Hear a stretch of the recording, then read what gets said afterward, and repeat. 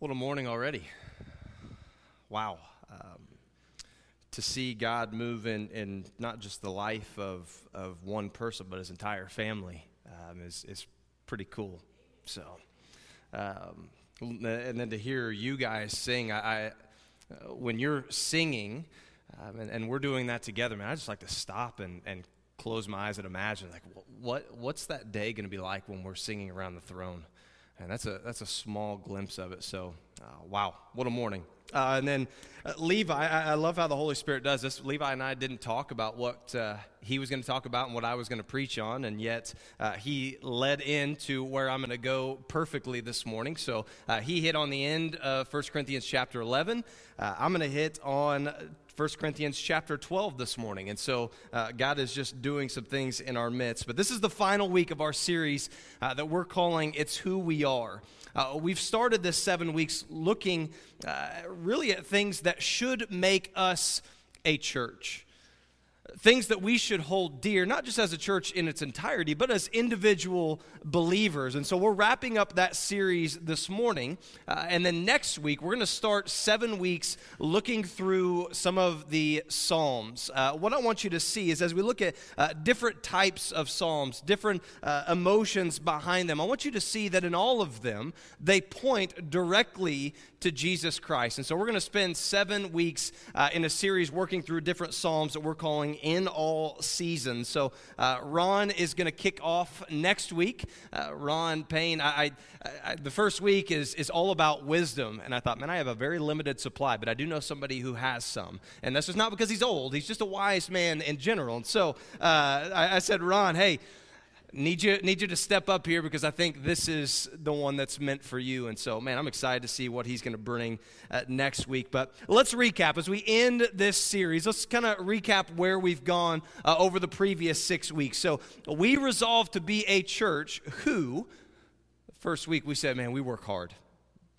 Colossians 3:23 informs us of the way we're to live. We work hard to glorify God. So this is informing who we are to be as believers in the life that we live. Week 2, we said we are growing in Christ, not just to puff ourselves up. We're growing in Christ to help others do the same. The core value that we laid out was we are filled to be emptied. The reason why you're here this morning, the reason why I'm here is not just so that we can feel good about ourselves for an hour. It's so that we can be built up together, glorifying Christ, making much of Him, and going and living our lives and doing the exact same thing. Week 3, we said, man, this is one of those culturally acceptable things that we as a church have got to push against. That our culture is very much permissive of the sin of gossip. It's just kind of what we do. And we said if we don't bristle against this, if we don't push and reject against the gossip culture, it has the ability to upend everything that God is doing in our midst. And so we are a place, because we are a people in which gossip is unsafe. Week 4, we said we live and work with integrity. The way that we live, the way that we conduct ourselves outside of this place matters because we're communicating a message about who Jesus Christ is and what He's done in our lives. We live and work with integrity. We said we are a people of strong character. Week 5, we said our first ministry is at home. If you remember the tagline right at the beginning, we said you can win in every other area of life, but if you're losing at home, you lose. Our first ministry is at home. We exist to build up strong families. And then last week, we make decisions through prayer, not out of fear. We are a people who do not live in fear because we know how this ends. We know who Christ is and that we can trust that He is who He says He is. And so today, as we wrap up this series, we are highlighting the core value of team mentality. We each do our part to make Christ known. You know, I've talked numerous times, especially over the last few weeks, about one of these false belief systems that often infiltrates the church and certainly does today. It's this idea that there are varying levels or tiers of believers. And it's maybe not said, but it's certainly lived in the way that we conduct ourselves, especially in here. We act as though tier 1 is those who are paid by the church. Those are the professional Christians. you just let them do their thing. And in fact, your role in that is just to come and watch. Come be entertained. Come feel good about yourself for a moment. Tier 1 is the professional Christians, and then we pretend as though tier 2 are the extra spiritual Christians. This may be viewed as somebody having a certain gift. Maybe somebody's got the gift of teaching. Maybe somebody else has a gift that you perceive as better than something that you have. And so we kind of place them on a higher pedestal than we do tier 3, which is the average Christian.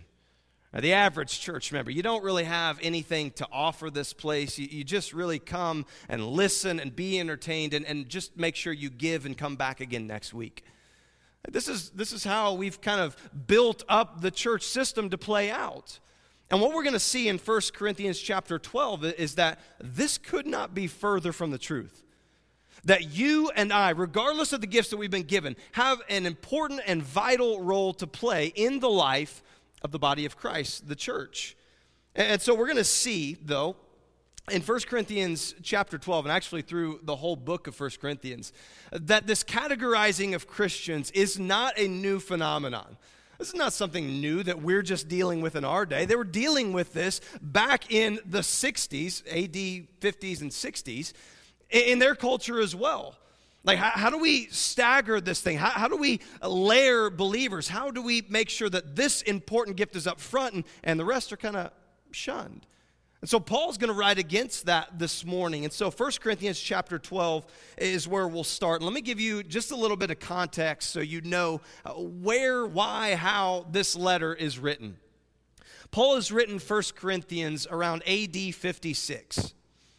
The church was established in Corinth by Paul in the year 50. So in 6 years, as Paul writes this letter, if you're familiar with 1 Corinthians, what you're going to see is that in 6 short years, the church has completely lost its mind and is on the verge of ceasing to become a church. So Paul is writing to the Corinth church, pleading for them to remember the main things. Remember what actually matters. And he's going to address certain issues. And so in 6 short years, this church has become very close to completely losing its way. And let me just lay out a couple of the issues that are facing the church. This is not an exhaustive list. This isn't every issue that they're facing, but it's some of the main ones. So you can see really how messed up this church is. The first issue that they're dealing with, Paul lays out at the very beginning, is you can't even figure out who you're following. Everyone in the church in Corinth seems to have their favorite leader. And Paul says, some of you are saying, I follow Paul. Others of you are saying, I follow Apollos. Some of you are saying, I follow Cephas. And a few of you have gotten it right to say, I follow Christ. And he's reminding them, listen, I don't care who your favorite preacher is. We all exist to magnify Christ. So Paul, Apollos, Cephas, they're just a piece of the body that is meant to glorify Jesus. We're not in this popularity contest. No, we all exist operating within our gifts to glorify Jesus. Then he says, not only can you not figure this out, you can't really figure out what you're supposed to do in the face of sin entering the church. He says, and this is an explicit thing, but he says, listen, there's somebody in your midst that is having unnatural relations with his mom. And he says, and you're not just tolerating it. The exact word that Paul says in the NIV is you're proud of it. You're approving of it. And so he says, you've got to get this under control. You've got to understand that the church is meant to glorify God and represent him. Sin has no place within the church. And so we call that out. We encourage one another to repent, to seek forgiveness from Christ, and we grow in righteousness together. But we don't glorify sin. We don't exalt sin. No, we handle it head on. Later on, he says, you got different church members that are suing one another. You want to talk about division within the church. You want to talk about awkward Sunday mornings. Like, you've got somebody sitting over here that's got a lawsuit against somebody over here. And how in the world are you supposed to focus on Christ when you've got all this stuff going on in your midst? And it wasn't only taking place in the church. Paul is going to later on zoom out and say, in fact, the whole city of Corinth is built on this idea of pagan worship. There were pagan gods all over the city, all types of different altars and shrines where people would go and worship, and oftentimes doing pretty heinous things in the name of worship. And Paul says, and some of you that are in the church, that are believing in Christ, have continued in that. So you're living this double life of living a life worshiping pagan gods, and now you're trying to worship Jesus just as one of them. Then we're going to get to the point of this morning. Paul says at the beginning of chapter 12, he says maybe the most distracting of all of these issues is the fact that many of you within the church are seeking these showy gifts. You're seeking these gifts that to the rest of the church seem like they're elevating you above them. And Paul lays them out. Some of you are seeking tongues. Some of you are seeking prophecy. Some of you are seeking healing. And the point of all that is this. But the heart behind it is so that you can elevate yourselves above someone else. So you've got this church that is competing with one another. And what we can kind of surmise from that is that when the church is just focused on themselves and one another, there is little room for them to focus on Christ. And this is what Paul is trying to get them to understand. You're so concerned with being up front, with looking good for everyone else in the church, that you're missing the entire point of the gifts to begin with. And so Paul deals with this issue head on. So you have a church that is constantly seeking and constantly praying for certain gifts. And quite honestly, it's not unlike much of our church culture today.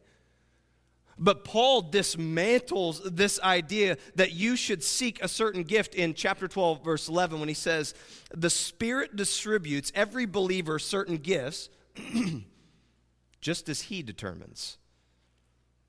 Nowhere in Scripture will you see that the gifts are something that you should continually seek. No, Paul says the Spirit's going to give you those as he sees fit. And why does he give those to you? To build up the body of believers in righteousness and maturity as you all focus on Christ. This is the point of spiritual gifts. So a setup to where we'll go this morning. There's a couple characteristics that the church should have that Paul is going to lay out in this section of chapter 12. The first thing that he says is the church has got to be unified. The church has to have unity.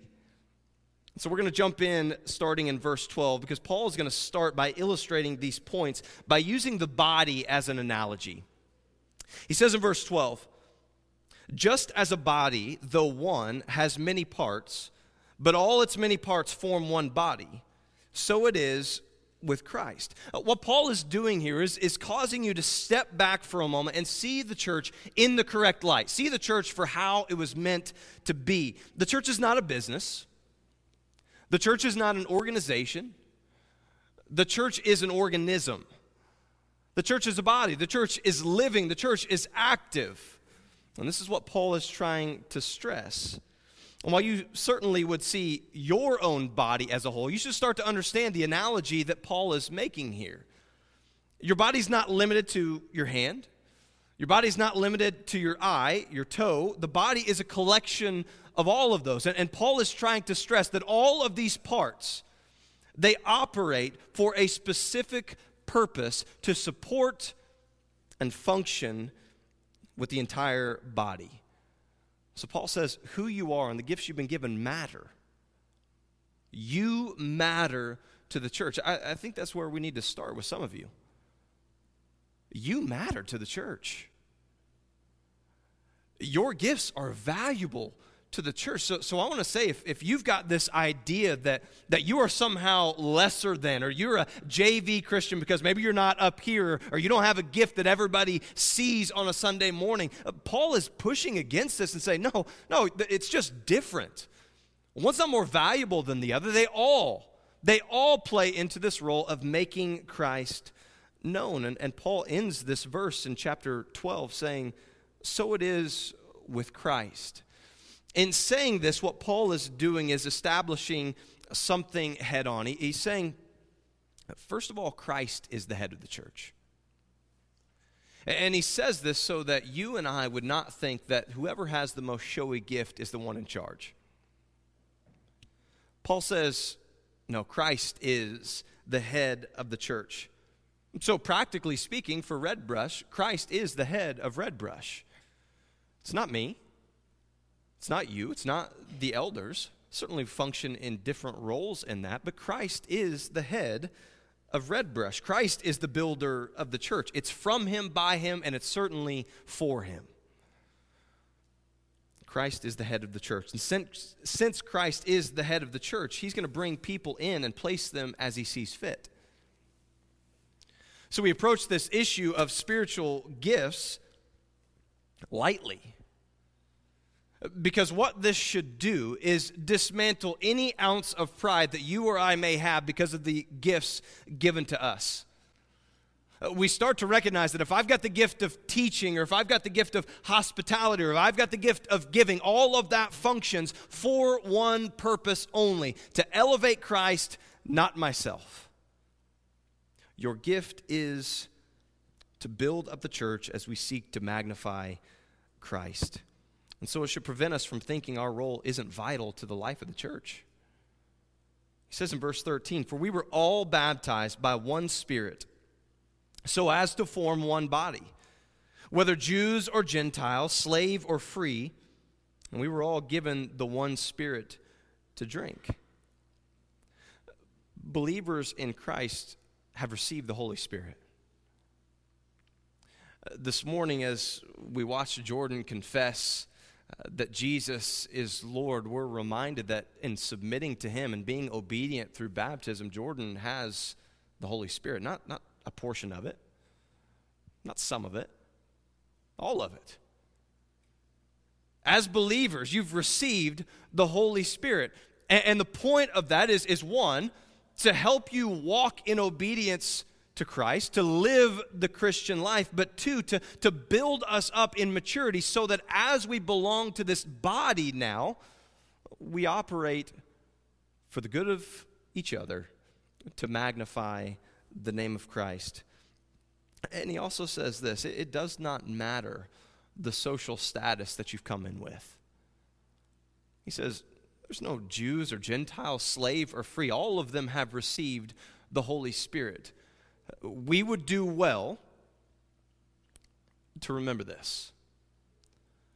To remember that the Holy Spirit is the one who appoints these gifts. It is not you or I to decide who should or who shouldn't be a part of this, who should or shouldn't receive these gifts. It is the Holy Spirit as he sees fit. Verse 14. "Even so, the body is not made up of one part, but of many."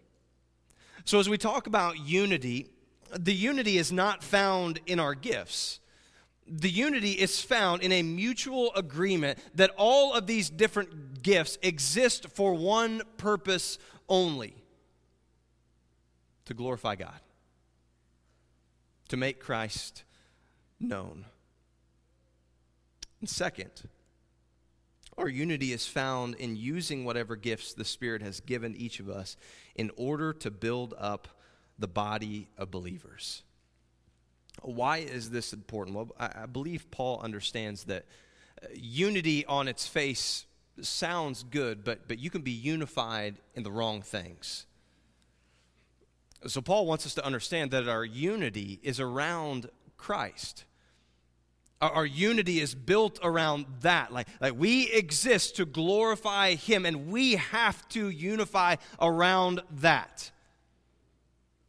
Because it's possible to be unified around the wrong things. We can be unified around tradition.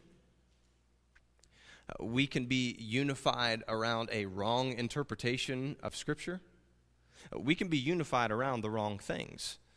So Paul is saying, hey, you need to make sure you're unified around the right thing. And that right thing is the person and work of Jesus Christ. And if you get that right and you see everything else as functioning for that purpose, then you have a church unified around the right things. Let me give you an analogy for this. We went to a couple Flora Wolves high school football games this past season. And imagine for a moment that you and I got to kind of get a behind-the-scenes access to the locker room, and we got to listen to the coach give the speech. But before that, there was a players-only meeting. Things hadn't been going extremely well, and the players get together. And you notice when they come out, like there's an extra spring in their step. Like something's been said in that meeting that is really spurring them on to change the direction of the season. And so they come up to the coach and they say, Coach, we've had a meeting and we are on the same page. We have finally established unity. And so tonight, we're all playing quarterback. Every one of us. 47 quarterbacks. But we are unified around this fact that everyone's playing quarterback. It's unity around the wrong thing. It's chaos. Not a winning recipe. And so Paul says you've got to be unified around the right things. And this is the moment where Paul starts to shift from the importance of unity to the purpose of diversity in the function of the gifts. And here's what I mean. In verse 15, he says, "Now if the foot should say, because I'm not a hand, I do not belong to the body, it would not for that reason stop being a part of the body. And if the ear should say, because I am not an eye, I do not belong to the body, it would not for that reason stop being a part of the body." Paul is now shifting gears to this idea that not everybody has the same gift. So we're not all praying for the same gift. We're not all seeking the same gift. We're recognizing that the Spirit has given us those gifts, and they are there for an important function. Like you've got gifts that others don't. It's not to elevate you above them, but it's to make much of Christ as we all grow in these gifts and spur on one another. And so he's saying, listen, if the foot decides to give up because it's not an ear, you got issues. The body ceases to work properly. You got a head that says, man, I'm not a hand, so I quit. It's really detrimental to the rest of the body. Do not despise the diversity of gifts. Paul continues in verse 17. If the whole body were an eye, where would the sense of hearing be? If the whole body were an ear, where would the sense of smell be? One of the bigger employers in our area is NAL, and many of you may work there. Imagine for a moment that you guys got together and production was a little slow, but you decided, listen, we've got to find unity. We've got to rally around something, and you decided we've all unified our organization around the fact that all of us are now going to be the person that screws in the light bulb to the tail light. Thousands of people, we're all going to exist for this function. Well, it wouldn't take long before you have no headlights to screw a light bulb into, right? And so Paul is saying, don't despise that there are different gifts within the church, because the church works in the diversity of those gifts. Verse 18, but in fact, God has placed the parts in the body, every one of them, just as he wanted them to be. If they were all one part, where would the body be? As it is, there are many parts, but one body. Let's jump down to verse 21.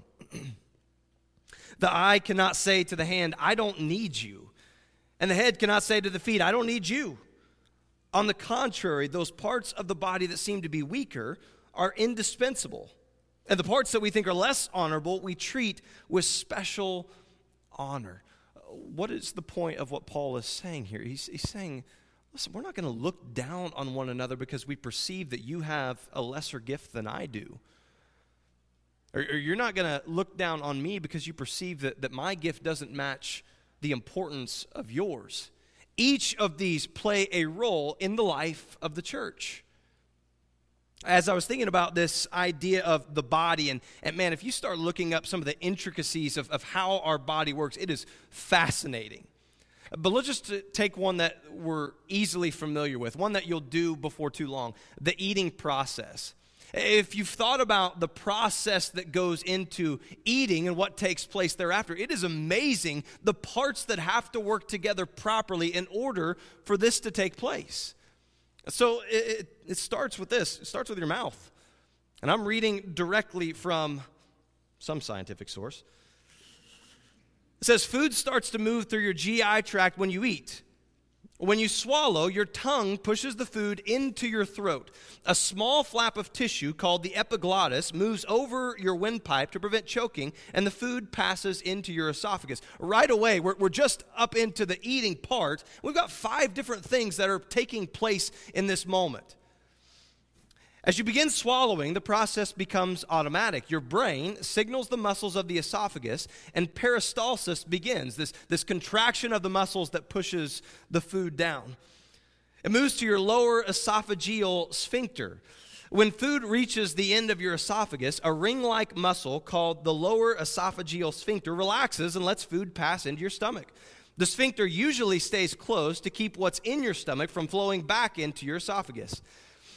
The stomach, after food enters your stomach, the stomach muscles mix the food and liquid with digestive juices. The stomach slowly empties its contents, called chyme, into your small intestine. The muscles of the small intestine mix food with digestive juices from the pancreas, liver, intestine, and push the mixture forward for further discussions. You all may want to wait for a few minutes before you eat after this. The walls of the small intestine absorb water and the digested nutrients into your bloodstream. As peristalsis continues, the waste products of the digestive process move into the large intestine. In the large intestine, waste products from the digestive process include undigested parts of food, fluid, and older cells from the lining of your GI tract. The large intestine absorbs water and changes the waste from liquid into stool. And I'm assuming you know the rest of this process. So, the point of all of that is for you to see how much goes into just something simple. And something as simple as eating that you may do without even thinking. Your body knows exactly what to do because all of these parts are operating in the proper function. And Paul is using this analogy to say, this is what the church is meant to be. It's all of us operating in our gifts, and that's the way the church works best. So none of these parts in just the process of eating can say, man, I'm not a big deal to this. I may have a smaller role to play. People don't talk about me all that much. But if one of those goes off track, the whole process is thrown off. So it is with the church. Verse 23, the end of verse 23. And the parts that are unpresentable are treated with special modesty, while our presentable parts need no special treatment. But God has put the body together, giving greater honor to the parts that lacked it, so that there should be no division in the body, but that its parts should have equal concern for each other. If one part suffers, every part suffers with it. If one part is honored, every part rejoices with it.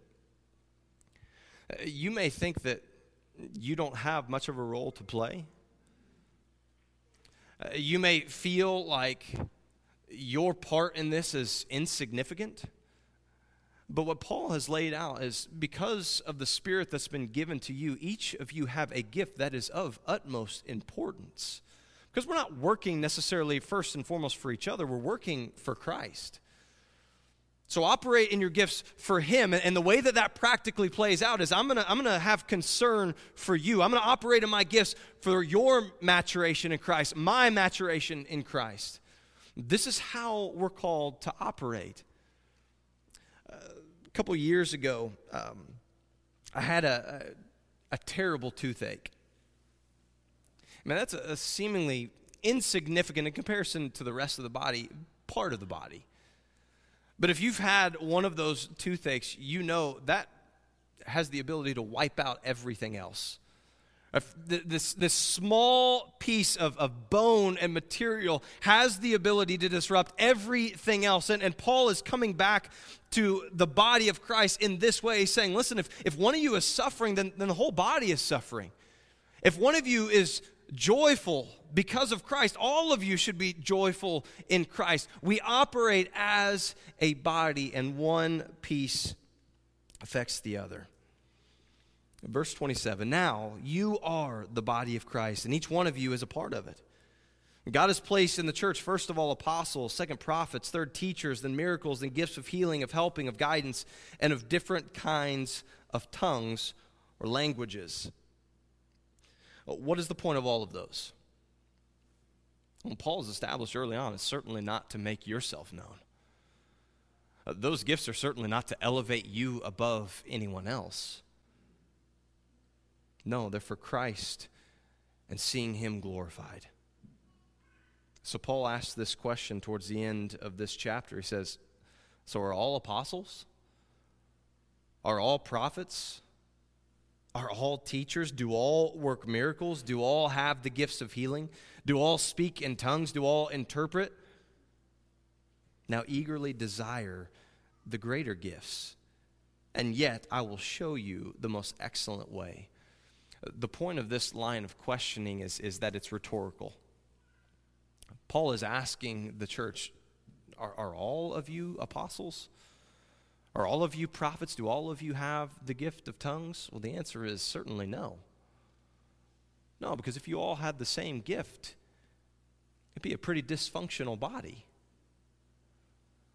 So the Spirit has given gifts as he desires.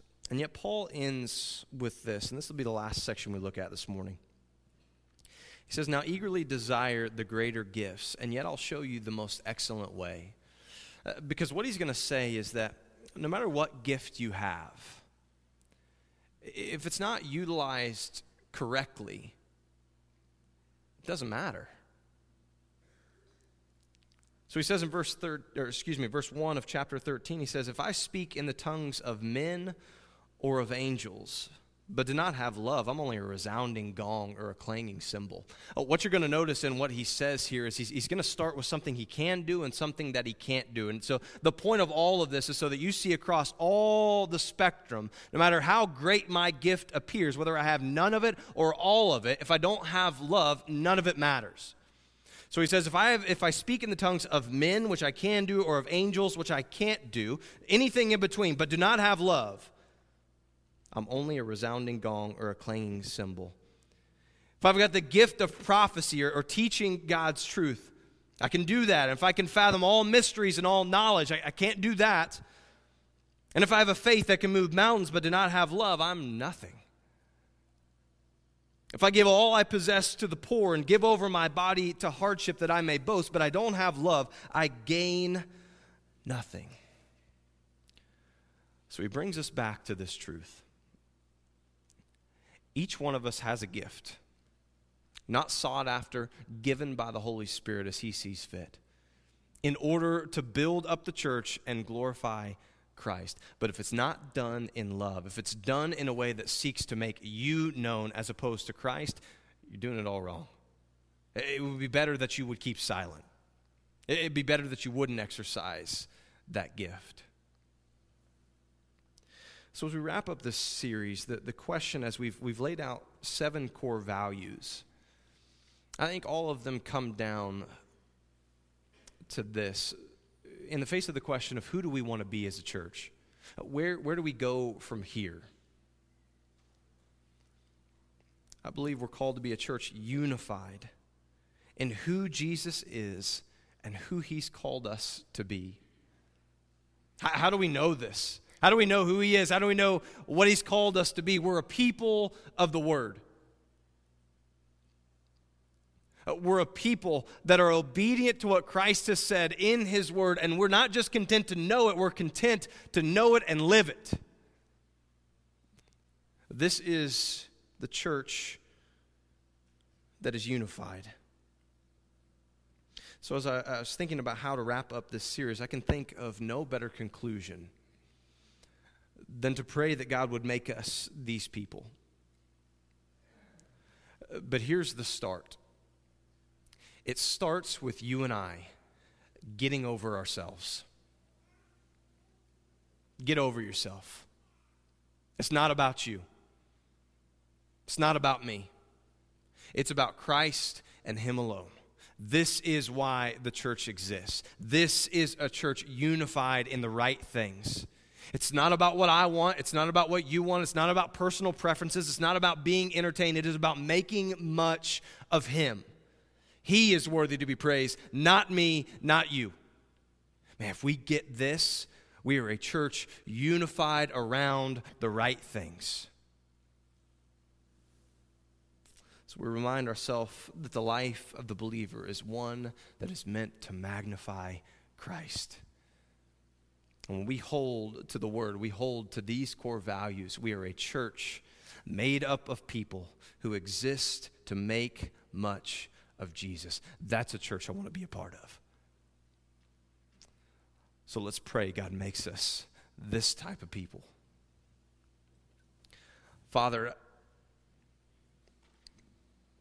we recognize that we are a people only because you have made us that way.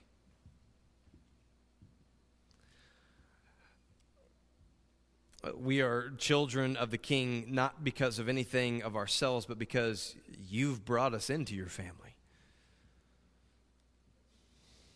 So, Father, may every ounce of pride be removed from us in understanding the fact that the gospel message is a declaration that we could not save ourselves, but that you did.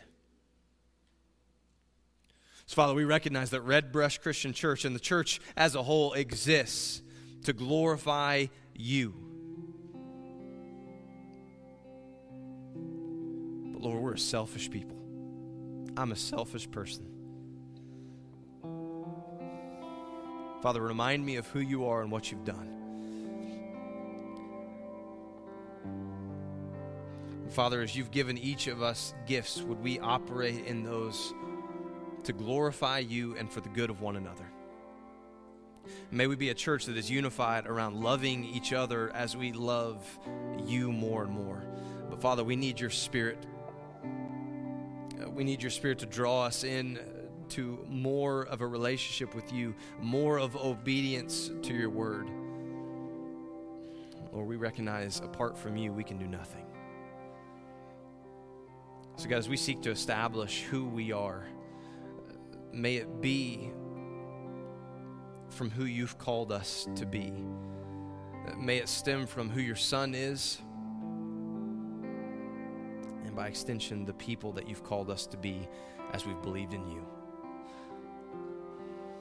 So, Father, in our weakness, help us. Help us to love. Help us to hold the truth. And help us to remain humble. Father, we thank you for your word. We thank you for the truth of who you are.